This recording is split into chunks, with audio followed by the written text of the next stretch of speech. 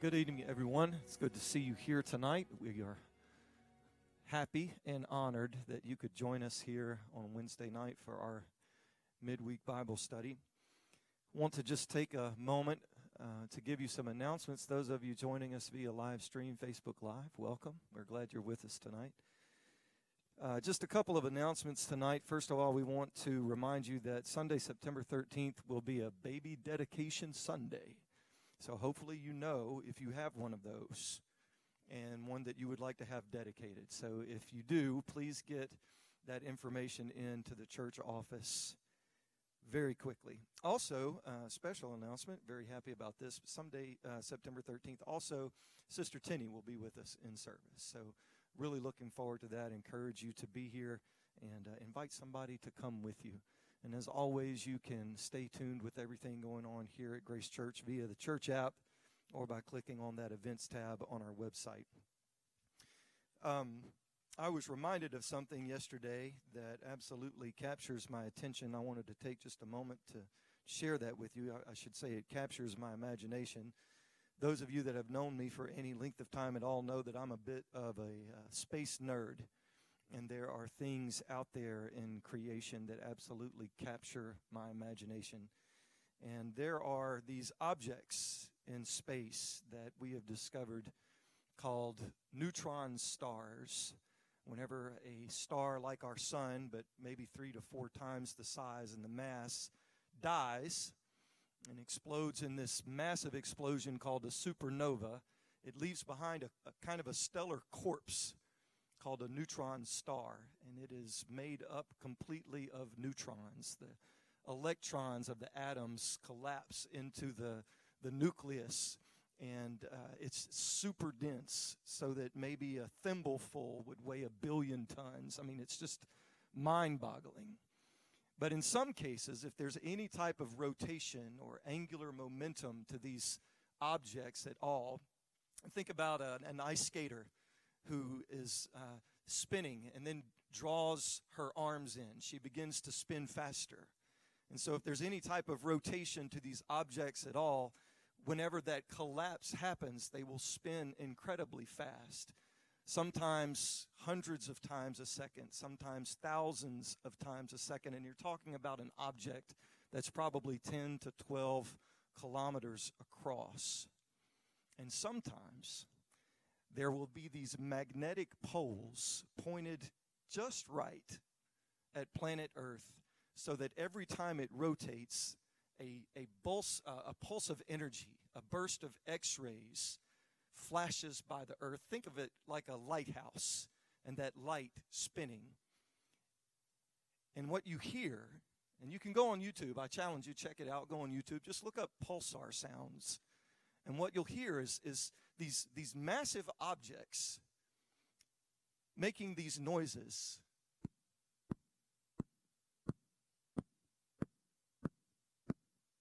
As the poles rotate facing the earth, and sometimes they rotate really fast, so you hear. And sometimes they rotate so fast it sounds almost like a scream, like just a constant wah. That's amazing to me. And the scripture says that the heavens declare the glory of God, and that the skies, or the firmament, if you're going to be in King James, shows forth his handiwork. And so there are these objects out there just saying over and over and over again, hundreds, thousands, maybe millions of times a second, he's great, he's great, he's really great, he's glorious, he's really glorious, he's big, he's really, really big, over and over and over again. That's amazing. And to think all of that happened just by the force and the audacity of God's will and word whenever he said, "Let there be light." That's so amazing.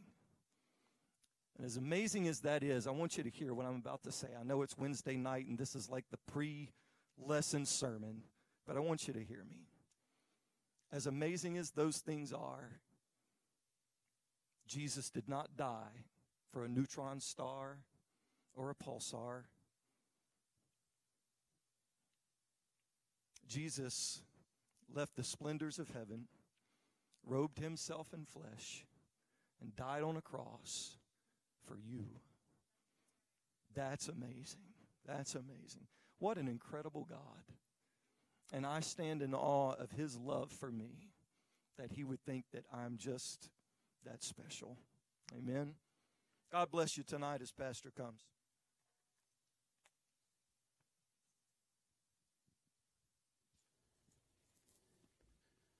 Thank you, Brother Jason, and it's great to see you here tonight. Thank you so very much for coming, and I never tire of hearing factual evidence about things such as Brother Jason just mentioned, because all it does is make God that much bigger to me. It makes him bigger in my head. It makes him bigger in my spirit, my attitude. That if God can create all of that, I don't have a trouble in this world that he can't handle with just nothing more than a thought.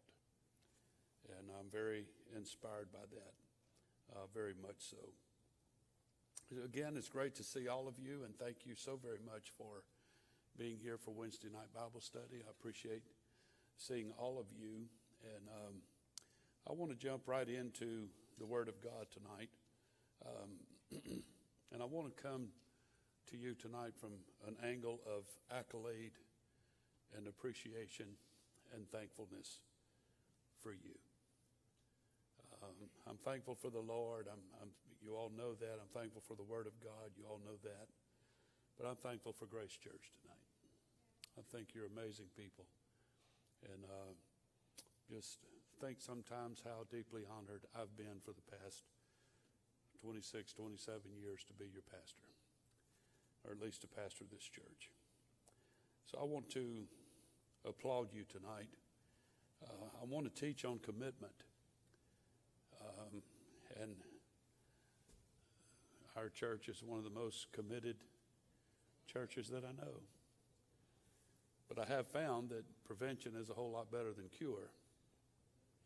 But I want to stress tonight, as I go through this material, it's coming from the point of view of appreciation and thankfulness. And I have a pretty good understanding of all the stuff that's going on around us and our country and our world. But Grace Church has stayed steady. Even those services we've not been able to meet here on campus, you folks have stayed steady. And I appreciate you and your faithfulness more than you can imagine. I want to read tonight, if you have your literal Bible, if you want to turn with me to Mark chapter 12, verse 41, I want to read to you probably one of the sweetest scriptures, but one of the most compelling in the New Testament. Mark chapter 12, verse 41. I can hear pages turning. And that is such a cool sound. That's just a real neat sound to hear the pages of a Bible turning rather than the pecking on a smartphone or an iPad. And that's awesome. And Jesus sat over against the treasury and beheld how people cast money into the treasury, and many that were rich cast in much.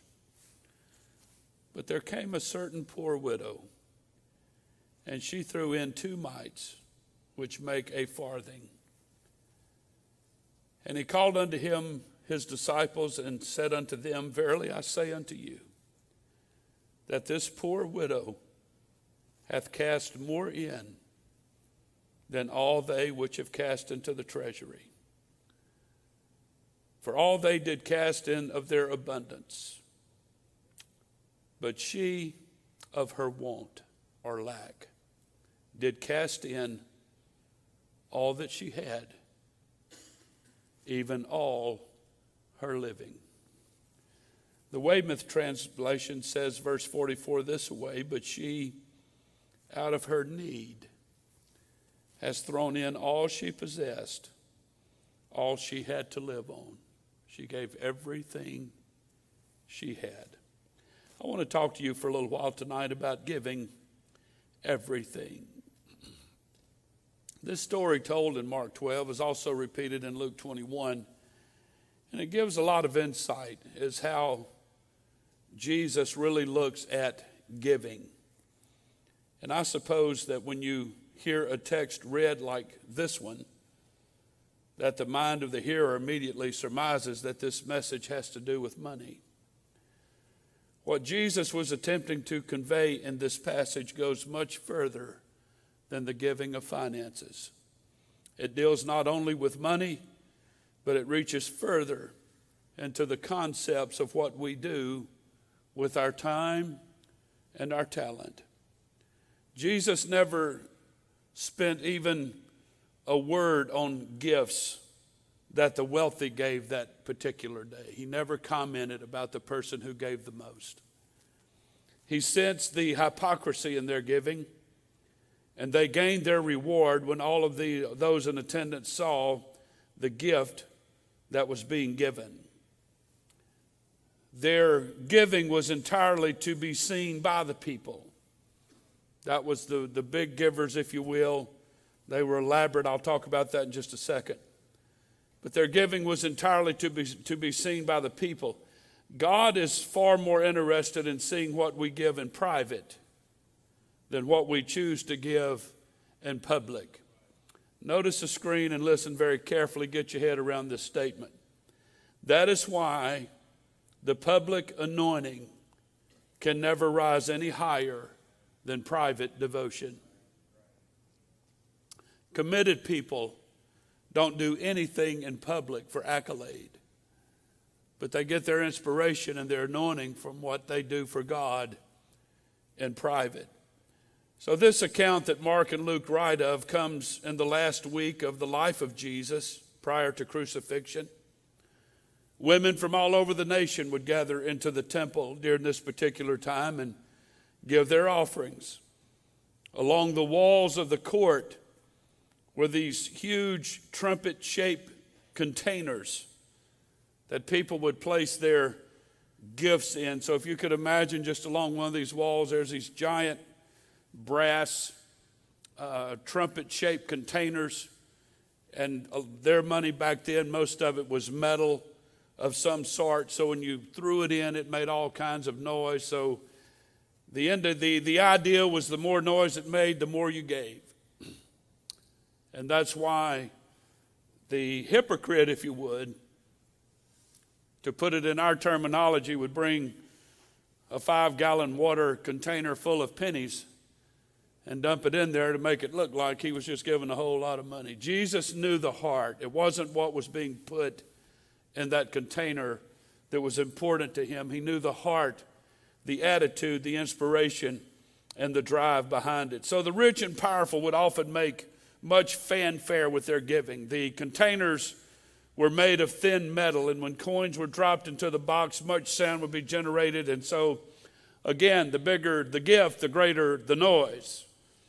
The scribes who had devoured the widow's houses would make much of their giving, but suddenly the widow appears on the scene, and her intent has a much more noble purpose. Her gift is much smaller in totality, but her purpose is huge. The smallness of her gift is swallowed up by the value of the offering. The smallness of her gift is swallowed up by the value of the offering she was given. The scribes were rich and selfish, but the little widow woman was poor, but very sacrificial. The eyes of the Lord are literally riveted on this lonely, solitary widow who has come to give in the temple. She was very poor, and she comes alone. Perhaps she came alone because she was embarrassed to mingle with the crowd of those who had gifts to give that was much larger in quantity than hers. Her condition and her clothing betrayed her on that day. She wore the uniform of a mourner, and the Lord's eyes watched her very closely, and then read her very clearly. In her hands was the smallest amount of coins. One commentary said, in her hand was the smallest amount of coins, and that actually the law of Moses stated that her gift was not even enough to be acceptable. It was just a farthing.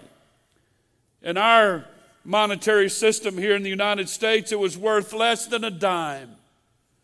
She didn't even bring 10 cents. But in reality, it's all that she had. She didn't have any more than that. It was a very humble gift, but it was all that she had. But that small gift propelled her far beyond in the realm of sacrifice than anything that all of those around her were giving on that particular day. The widow gave everything that she possessed. The phrase from Wyman's translation again says it like this: she out of her need has thrown in all she possessed. All that she had to live on is what she gave. She literally threw her life away with this offering. She had nothing for the rest of the day. She had nothing for the following week. She would only have her faith. She would only walk away with her faith. There was no money under the mattress. There was no money hidden in a kitchen canister. She brought everything she had and she gave it that day. And the only thing she left with was her faith. And she was counting on that from that point forward. There's some very powerful lessons on commitment that come from this particular text. It is commitment, not talent or resources, that will place you among God's greatest. I remember a number of years ago, before Sister Murphy and I entered into ministry, we had Brother Young every year would host a foreign missions conference. He did this for a number of years, and also a home missions conference. And we attended everything we could attend, knowing we were going into ministry. We just wanted to get everything we could. So at that time, of course, I worked a secular job. We could only go at night. But I remember on Sunday night, this was going on, I believe Thursday night, Friday night, all day Saturday, Sunday morning, Sunday night. And Sunday night was the big cap of it all, the big climax of it all. And that's when they wanted to pick up, on this particular occasion, a foreign missions offering. And a certain goal was set. They had back in those days, they literally had a chalkboard, a big old giant chalkboard, and somebody would write in big numbers as offering would come in. Sister Murphy and I were actually sitting next to each other in the choir loft. The choir had sung and couldn't go sit down. The building was full. There was no chairs. And so we were sitting there, and tears, we were both just shedding tears down our face. And at that time, the state of Louisiana, the South, was in an oil glut. The economic oppression of those days was unbelievable. It was around the time that you could go to a gas station and they'd only give you $5 worth of gas. That's all you could get. Prices soared. I had lost a nice paying job, took a substantial monthly cut in pay, but we wanted to give something. The conviction, the compelling atmosphere of that environment, we didn't feel guilty. We didn't feel pressured. We wanted to do it. And I learned a lesson from that experience that night that I've never, ever forgotten. You know, if you have several $1,000s in the bank and you pledge $100, it ain't going to hit that bad. But why don't you pledge $500 more than you have in the bank and give all of it? That's kind of the level that we were on that night. We didn't have any money in the bank. As a matter of fact, we were trying to figure out how we was going to make it to my next paycheck. But we looked at each other with tear-stained eyes, and we committed $100. Nowadays, that's probably not a lot of money, but back then, it was a fourth of our house payment. It was almost half of a car payment. It was a utility bill. It represented a lot of things in our budget. And we wrote out a check that night and gave it in faith. I'm not going to go through all the long story. But within the next 2 weeks, $250 came into our house. It was not unexpected, not totally unexpected, unplanned for, and so on. The level of commitment that God strives to have out of his people is when you literally give it all away. And not just money, but time and talent. God honors commitment. And the most taken care of people I know on this planet are good, just solid Christian people who make sure the kingdom of God is taken care of in every way. They're the most taken care of people on this planet. God takes care of them financially. There's a blessing in their home. There's a blessing in their marriage. There's a blessing that just hovers over them. It's like that pillar of cloud in the Old Testament. It just goes with them everywhere they go. There's just that cloud of blessing. And I've noticed another contrast through the years of pastoring is when you have those that cut corners and never have time and that kind of stuff. It seems like those people are the ones that either I counsel with the most, or they're the therapist the most, or the other counselor the most. And there's always conflict and what have you. There's this little lady illustrated. This little lady illustrated the value of commitment. So let me begin tonight with that little introduction, and I'm not going to be very long. I don't think. I'm not planning to. But commitment, first of all, elevates value. Commitment elevates value. It does on every level of life. If you're committed to your marriage, it's going to make your marriage more valuable. If you're committed to God, it's going to make him more valuable. If you're committed to your job, it'll make it more valuable. If you commit to the things you own, it makes it more valuable. Commitment elevates the value of the gift. What was only a farthing, what was only less than a dime, became so much more because of the commitment necessary to give it. That's what gave it value. The Lord clearly stated that she cast in more than everybody else because it took everything she had to do it. If there is notice the screen and listen to Pastor, if there's a sacrifice in the giver, there will always be power in the gift that's given.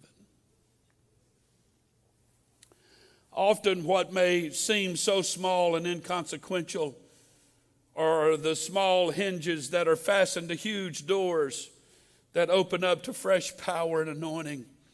This is all that God is asking for you to do. Just put your life and your efforts into his hands.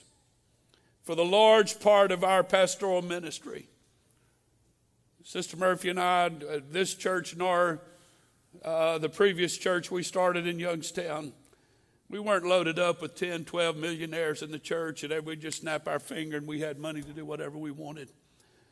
We've had people through the years that may not have that big fat dollar to put in. They give what they can. They commit themselves to tithe, they commit themselves to time, and they give their talent. And God has blessed this church more than we can even imagine. Our campus is paid for in an unusual short amount of time because there's a bunch of people that give what they can every single time they come to the church. The second thing about commitment, not only does it elevate value, but it comes from your life. Commitment comes from who you are. Commitment comes from character. It comes from desire. It comes from motivation. Commitment doesn't always come from your abundance. But even sometimes commitment comes from your lack of abundance, as it did for Sister Murphy and I years ago. This poor widow gave out of her want. She gave from her lack. Very few really ever grasp the concept of giving out of their want. May I have you notice tonight that true revival among the church and in the church comes with giving in to some things, such as prayer and fasting and hunger and the call to holiness. It's giving into it, not fighting it, not resisting it, not looking for a shortcut, but giving into it. But true revival also comes with giving out of some things, which is sacrifice and desire and change and worship and faithfulness and what have you. With every gift given that costs something, with every gift given that costs something, there will always be a trace of fear that accompanies the gift. But the trace of fear has to be overwhelmed with a consuming faith in God and His purpose for life. Can anybody imagine tonight what it felt like to be Abraham when God asked him to offer up his son? I'm not so sure I'd have just threw my hands up and said, yeah, sure, God, whatever you want. I think we'd had a conversation about it, probably 2 or 3, probably a bunch. And you know, if I could see a sign in the sky and hear about 3 or 4 affirmations from people, I might consider it. But from all that the Scripture tells us is when God asked Abraham to do it, he said, sure. Imagine Moses confronting Pharaoh. Imagine David facing his giants. There were at least 2, Goliath and Ishbi-Benob. Imagine the widow of Zarephath releasing the last bit of oil and meal for the sake of a stranger. Imagine Peter, James, and John deserting their nets, quitting their jobs to become a disciple of Jesus. Imagine the young boy giving up his lunch to feed the multitude. If the only giving that we ever really submit to is that of our abundance, then we never really yield to sacrifice. So we have to understand tonight that commitment comes from your life, it comes from your heart, it comes from who you are. The third thing about commitment is it demands that we travel light. Commitment don't spare you a lot of room for luggage. The widow gave basically everything that she had, and there was no excess baggage allowed along the way. The Lord often looks not at what is given, but rather what is kept back. We cannot afford to hoard our lives in an act of self-preservation. Remember several years ago, Sister Murphy and I we flew to General Conference, wherever it was at, Louisville, wherever it was at that year, and rented a car. And when we got to the hotel to check in, we arrived along with a minister friend in his life. And Sister Murphy and I have always traveled decently light, all things considered. We just think it's a lot of nonsense to just bring a lot of stuff. We just don't need it. Traveling on a motorcycle teaches you how to do that. You have to pack very light, and you want to find a place that has a washer and dryer. But I remember we were just talking with this minister friend and his wife, and their car wasn't that big as I remember, but Buddy's stuff just kept coming out of it. I mean, one suitcase right after another. And I finally just joking, I knew him well enough, said, man, are y'all moving here? Or he said, Brother Murphy, he said, I've just given up in our marriage. I have come to understand when we travel, my wife is going to bring everything in her closet. And he was right. I think the only thing he allowed to bring that was kind of big and extra was just a little old fan to sit by their bed to blow at night so he could sleep better. But I thought, dear me, man, if that was Sister Murphy, we'd have a chat about that, buddy. If you're going to bring all that stuff, you can carry it. I ain't carrying it. Kind of my attitude about that. Now, I carry her stuff. I do, if she needs me to. But, I mean, there's a limit. I mean, we'll hire a mover to, move this stuff up here for you or whatever. She'll ask me maybe who that was after church if she don't remember. I believe she probably does. But too often in this life, we attempt to take far too much stuff with us on our Christian journey. Consider the advice that Jesus gave to his disciples earlier in Mark 6 when he commanded them that they should take nothing for their journey, save a staff only, no scrip, no bread, no money. We did that one time. We went on a little vacation somewhere, and I looked over at Sister Murph, and we had bought something somewhere. And I said, do you have any cash? She said, man, I forgot to go by the bank. Thank God for plastic. It came in handy for that moment. But he said, but be shod with sandals. but not put on two coats. He said unto them, in what place soever you enter into an house, there abide till you depart from that place. That list of instructions from Jesus highlights the very anxious relationship that most of us have with our possessions. Instead of possessing the possession, far too often the possessions literally possess us. There will always be a cost involved in serving God. The principles of his kingdom are so backwards of the grasp and pulled to the lower kingdom in this earth. I'm fearful that too much blessing down here is not always spiritually healthy for us, and maybe that's sometimes why we don't get everything we ask for. Far too many along the way avoid the cost. Moses saw many who made it out of Egypt die in the wilderness because they could not pick up on the cost of driving the giants out of their promised land. I preached about that a couple of Sundays ago, and I hope it resonated in your mind. I want my promise from God, but I have to be willing to drive out whatever's in it that's an obstacle for me. I didn't get a lot of amens on that, but I still believe it's true. Jesus watched many turn away from him when the supply of the loaves and the fish had been exhausted. As a matter of fact, he fed one large group of people, and they came back the next day wanting him to do it again. You remember that story? And he started talking about being crucified and shedding his blood and all that stuff, and they all walked away, and he looked at the disciples and said, what are you going to do? Fortunately, Peter said, we're going to hang with you. King Herod died in his sins because he enjoyed hearing John the Baptist, but he never embraced what he enjoyed.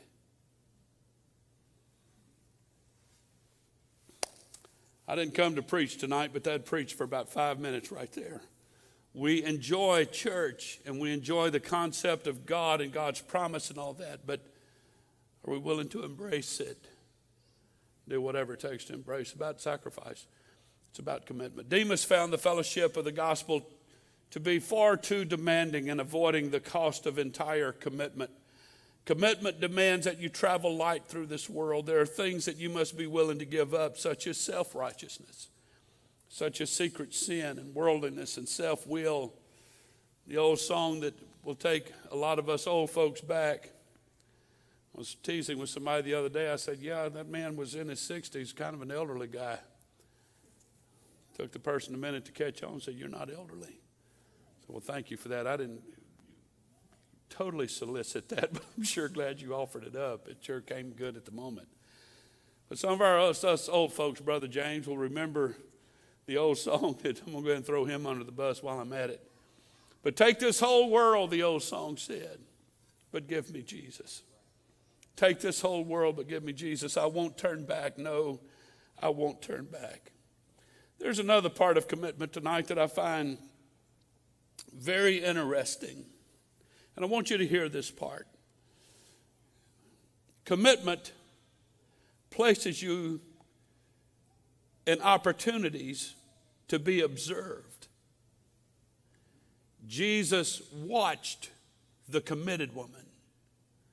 He didn't pay any attention to the hypocrite. Somebody needs to think about that. If you're dabbling with your commitment and don't want to be quite as committed as God wants you to be, you need to think about that. Don't think you can handle your life without being committed to Jesus. You can't. But commitment places you in opportunities and environments so that you may be observed by God himself. And that's huge to me. Our commitment is being watched by God even when we do not suspect it. The text states that Jesus sat over against the treasury and he watched what was given. God watches what we give, not just money, but time, talent, etc. God watches what we give. If God were to teach a lesson to others on what I gave, if God wanted to inspire somebody to teach a Bible study on what Glenn Murphy gave, how much substance would there be in that Bible study? I read this story, I believe it was from Max Lucado, but it's so compelling to me. And listen to the idea of it. Listen to the substance of it. The story is told of a man who faithfully gave and supported the work of missions for years on end with his money. He gave it without much thought, except that he was aware of the need on the fields of the world. But there came a day that his heart would be torn with the feeling of deep sacrifice. Over the years, his son had watched him faithfully give to missions all of his life. In later years, when the son began to have a measure of maturity in his life, he knew that there were times that his father gave when he really didn't have anything at all to give. All of this was watched silently by his growing son. One day the young man came to his father and said, "Dad, I have a strange, relentless, and unyielding burden for a foreign field. I want to be a missionary." Suddenly the father was filled with a terrible, wrenching feeling. This was the experience that painfully shattered his world. For years, he had given his dollars to missions, but nothing else with it. But on the day that he gave his boy, a life went with it this time. Your commitment takes you to a place of observation. Your lack of commitment will take you to a place of observation. Your kids are watching you. And I would far rather my son or my daughter, as heartbreaking as it would be, to say, "Dad, I've watched you all these years. I've watched you and Mom give. Now I feel a call to go to the other side of the world and be a missionary." I'd rather have that happen than for them to walk in and say, "I don't care about God and church and all that anymore. You've lived halfway committed all your life, so I'm not going to commit at all." Commitment brings you to a place of observation. So how committed are you, and what kind of message are you sending, not only to God, but to those around you? All of us have to reach a point in life that we are willing to give ourselves to something that is bigger than we are. To fail in this quest means that we would become slaves or servants to the weak and beggarly elements of this world. So I want to encourage Grace Church tonight, and I applaud you for your commitment. But again, prevention is better than cure. Give yourself to something that's bigger than life. Give yourself to the call of God. Give yourself to a life that will be challenged. Give yourself to a passion for the lost. Give yourself to an unreachable dream. Give yourself to the pursuit of the upper limits of the kingdom of God. Give your life away. So this lesson tonight in conclusion is about far more than money. It's about how that you must throw your life away to a cause that is greater than the soft, wooing, and yet very empty American dream. I read a statistic just a couple of weeks ago that there's some group, never heard of them before, but they measure the happiness of every nation. America ranks 19th in the world. There's other nations that are far ahead of us, and they ultimately have concluded that we have so much that nothing makes us happy anymore.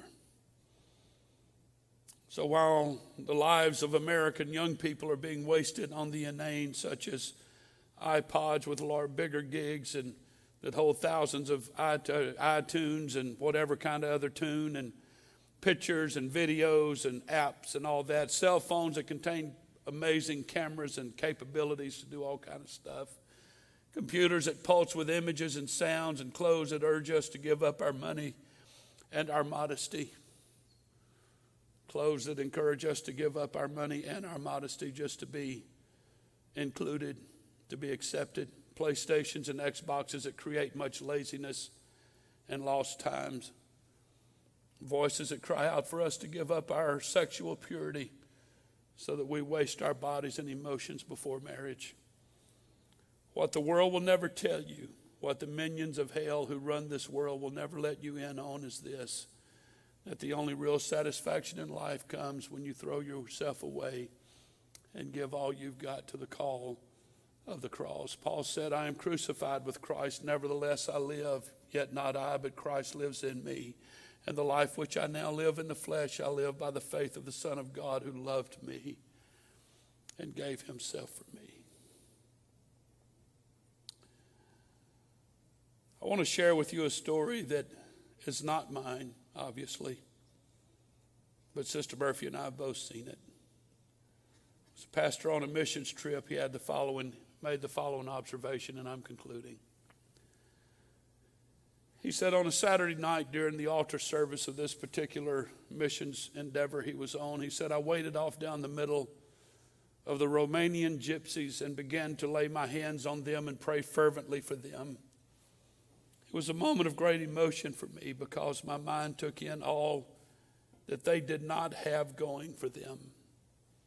Bound by strong cords of poverty, trapped in places with very few resources. In fact, I would later learn that very few of them had running water and electricity. I would also learn that they were willing to walk miles to come to church. As I began to pray with them, I felt almost helpless for their material plight in this world.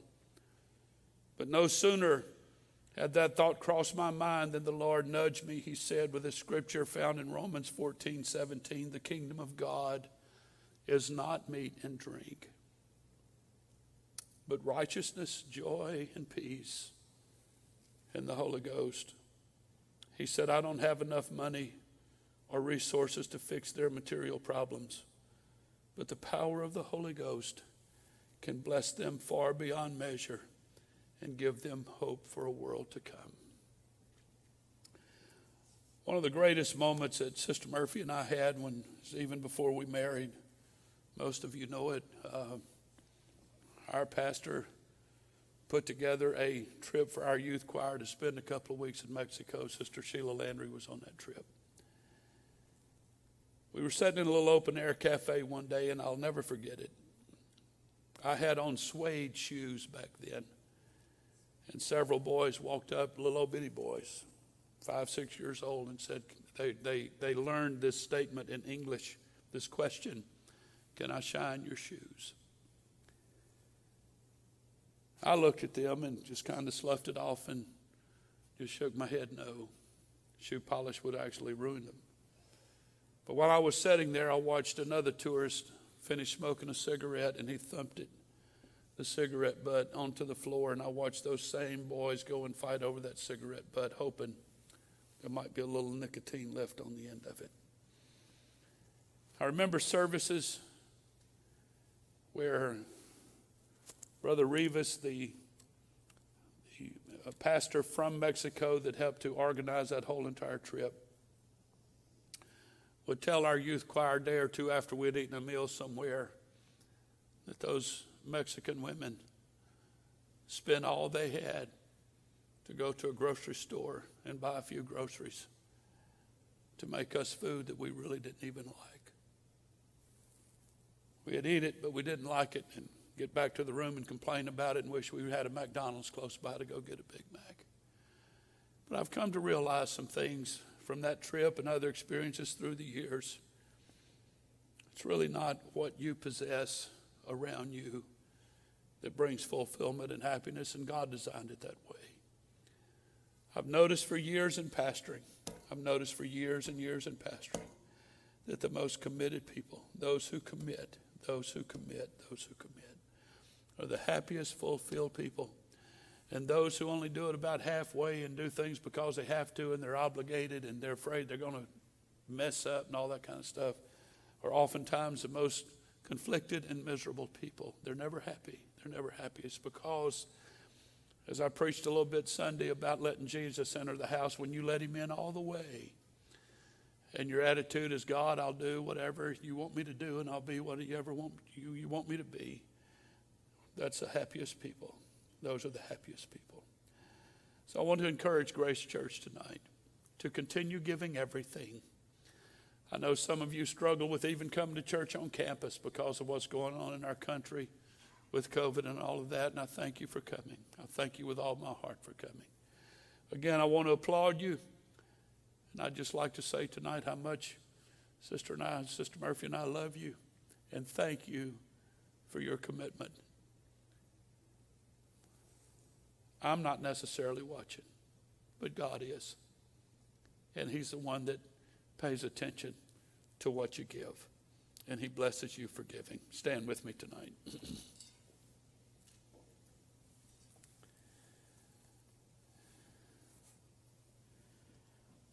as we keep spiraling towards the rapture of the church, I want to let everybody know tonight, now is not the time to do less and to be less. It's not time to give up and walk away. It's not time to do none of that. But if there is just a little bit more you can give, your money, your finances, but even more than that, your time, your talent, even your heart. If you'll really give your heart to God fully and completely, all that other stuff will come. It just comes automatically. So if there's a little more you can do, do it. If there's a little more you can give it. And you just set yourself up to be blessed that much more. Thank the Lord. Don't you appreciate the word of the Lord tonight? Let's give him some praise for his word. Thank the Lord. Thank the Lord. God bless you tonight. As you feel comfortable, greet one another. Be respectful and so on. But God bless you. Love you folks very much. We'll see you Sunday.